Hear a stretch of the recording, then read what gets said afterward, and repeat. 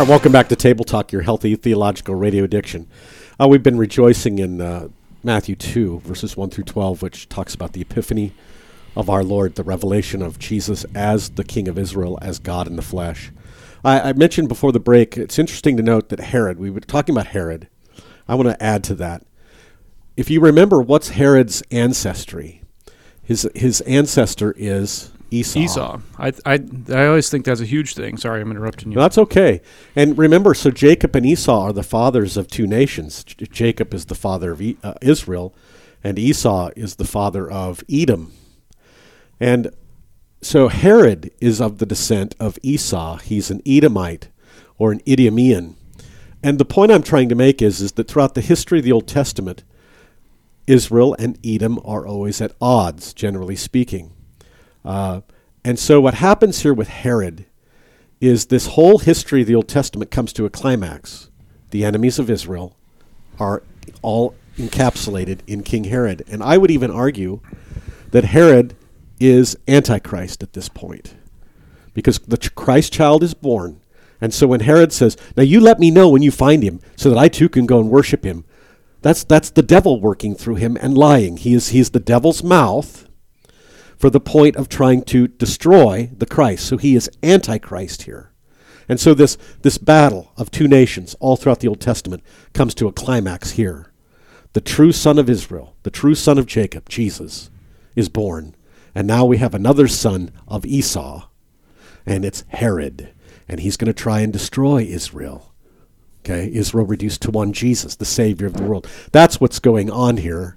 Among many other things. Now, you were going to say something else, No, Adam? the same point in the sense, too, the irony that, Esau should have been the one to receive the promise and the blessing from his father, and instead it was taken by Jacob. Esau despised it. He didn't care about it. He sold it for a silly little thing like a bowl of beans, and as a result, he lost all that. And now the irony is that his descendant is a king, a powerful king, a important king, and he's the one now that's trying to kill Jesus again. It's kind of that same conflict that's been all the way back to Jacob and Esau being fulfilled now in the person of Christ. And one last gasp, if you will, is, when Herod finds out that the wise men have tricked him, then he murders the male children in and around Bethlehem, the Holy Innocents. Isn't that same conflict going on today? Yes. In our world? Yes. When we have people who have declared Christianity to be the mortal enemy and all the infidels must die, right. And that battle will continue until Christ comes again. Yeah, that's right. Let's have some more fun here with Matthew 2, 1 to 12. It's very interesting that the Old Testament text for that day is from Isaiah. And, of course, Isaiah prophesied that the day was coming when the nations would come and worship the true God. And that's what's happening here. Isaiah 60? I believe that's correct, yes. And it says that herds of camels would come and they would cover the land. People from, if I remember correctly, from Sheba would come and they would bring gold and incense. And Israel wasn't supposed to keep this to herself. And so my point is that Isaiah was given to see the day when the Eastern Magi, the wise men, would come to Israel to worship the one born King of the Jews. Isaiah predicted the day, what I'm trying to say, not very well, so have mercy on me, is that Isaiah predicted the day when those that once worshipped the stars, these Babylonians, would now be led by a star to bow down and worship the King of Kings and the Lord of Lords, their Savior. My point is that Isaiah was given to see the Gentile Christmas.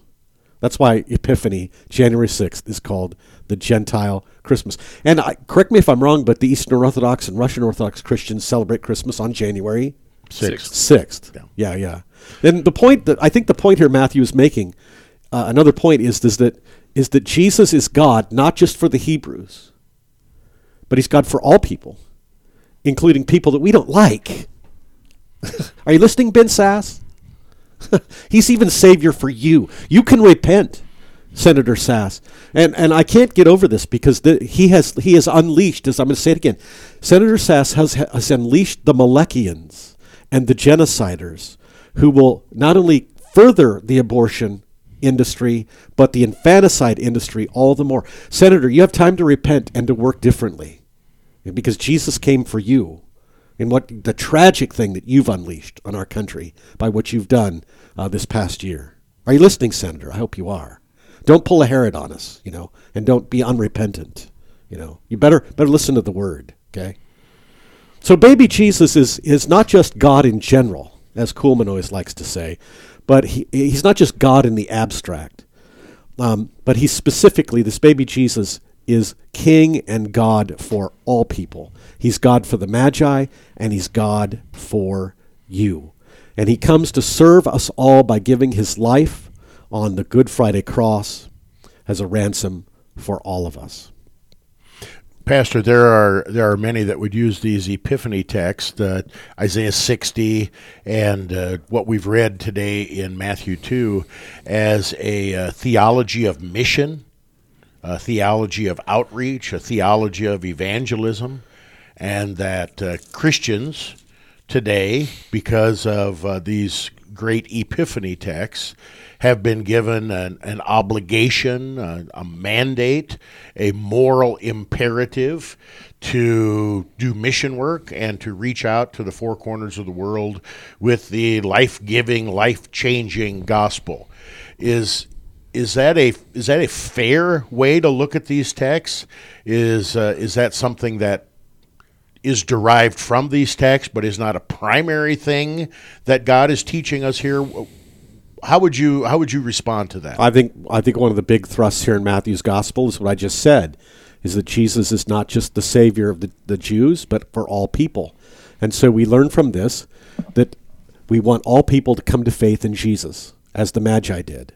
And so we are going to proclaim this Jesus as the King and the Savior of all people. And if you're talking to someone, you're going to tell them that. You'll say, I believe in this Jesus. Do you? And if they say no, say, would you like to? Let me tell you about him. I think that's the key, right? Is that Christ is revealed to us here and now in the same way that he's revealed to the Magi coming from Babylon through the Word and through the sacraments. The difference, of course, is, they were able to go and see him face to face in Bethlehem in his birth, whereas we hear the Word and we come to receive him face to face in the Lord's Supper. And so the mode is a little different, but the result is the same, and it's all brought to us through the Word. Well, it's very interesting. If I would have been with the Magi and if I would have followed them, and when they come to the house, the text says that they fell down and they worshipped him, namely the baby.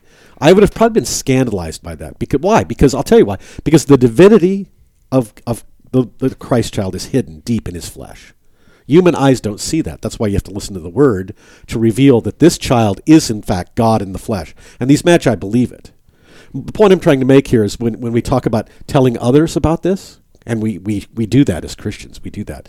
We have to teach them that just as the divinity of God was deeply hidden in the flesh of Jesus, in fact, Paul says all the fullness of the deity dwells bodily in this Jesus, so also today Christ hides. Yep. I like to talk about it this way. The humility, the subversive, I know this is dangerous to talk this way, but the subversive way that God works. Not in the way that we'd ever do it. That's what I mean when I say subversive.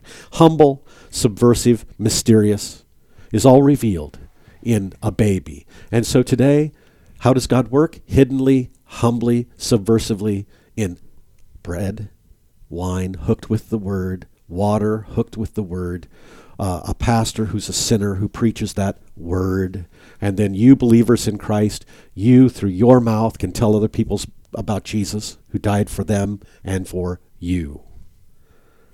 Pastor, trust it. You've got a call in Murdoch, Nebraska. Pastor Moline and I have a call in Lincoln, Nebraska. And so our primary work, our primary preaching, our primary teaching is in the location where God has placed us and in the relationships and things that we have.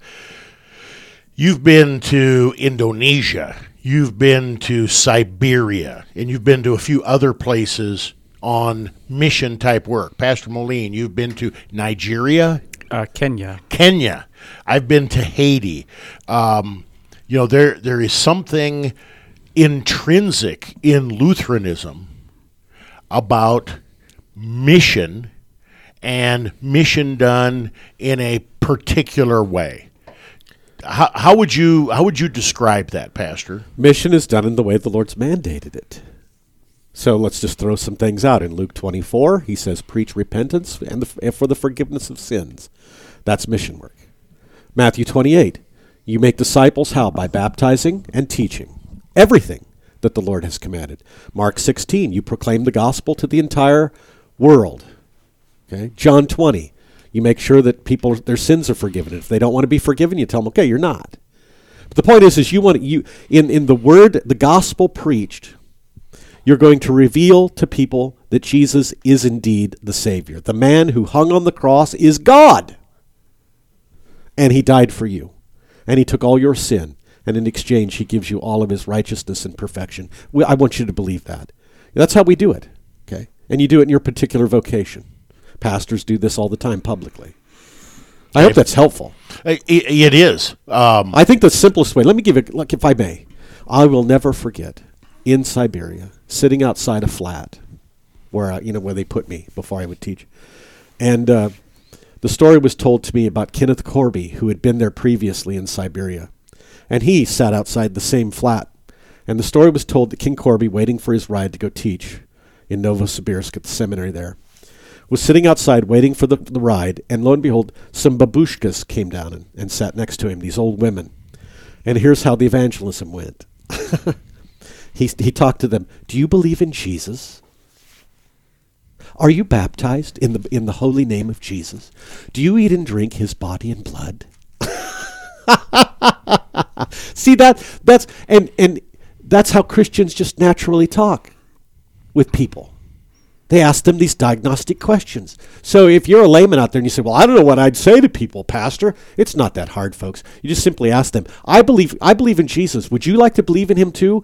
Every Sunday I go and eat and drink his body and blood in the Lord's Supper. Would you like to do that too? And in the word, Jesus is epiphanied or revealed, shining forth into the world. Yeah. And the Gentiles are coming in all the more. That's the fun thing. More Gentiles coming into the church all the time.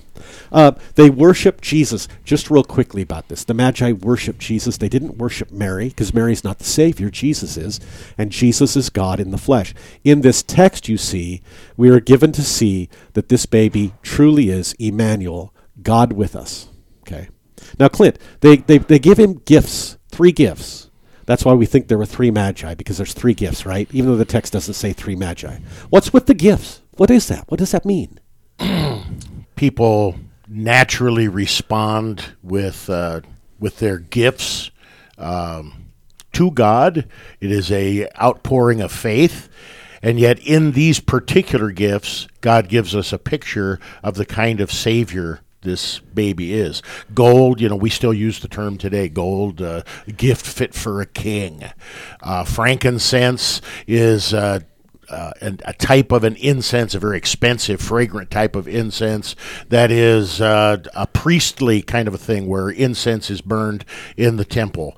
And myrrh, kind of an odd gift, but myrrh is one of the spices, very, very, very pungent. One of the spices that is used to anoint a dead body.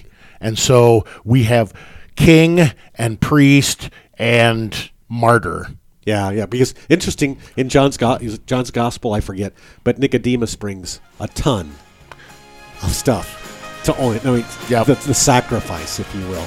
Well, I hope this was helpful, folks. We'll talk to you again.